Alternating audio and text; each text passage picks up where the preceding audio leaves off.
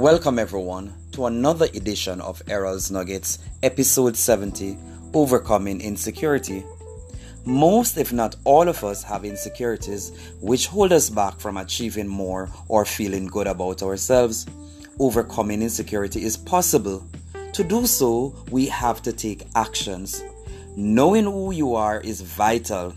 In doing so, you will understand yourself thoroughly. A good knowledge of yourself will help you to deal with issues and you will develop excellent problem-solving skills. Building your self-esteem will help you to overcome your insecurities. You must celebrate your strength, accept your weaknesses, then take steps to strengthen your weaknesses. Also, it is so important to speak positive words over yourself and start an affirmation journal. Seeing a counselor is another way to overcome insecurities. A counselor will help you to look at your struggles, offer guidance, and help you with the necessary coping skills. Another important strategy is to let go the past.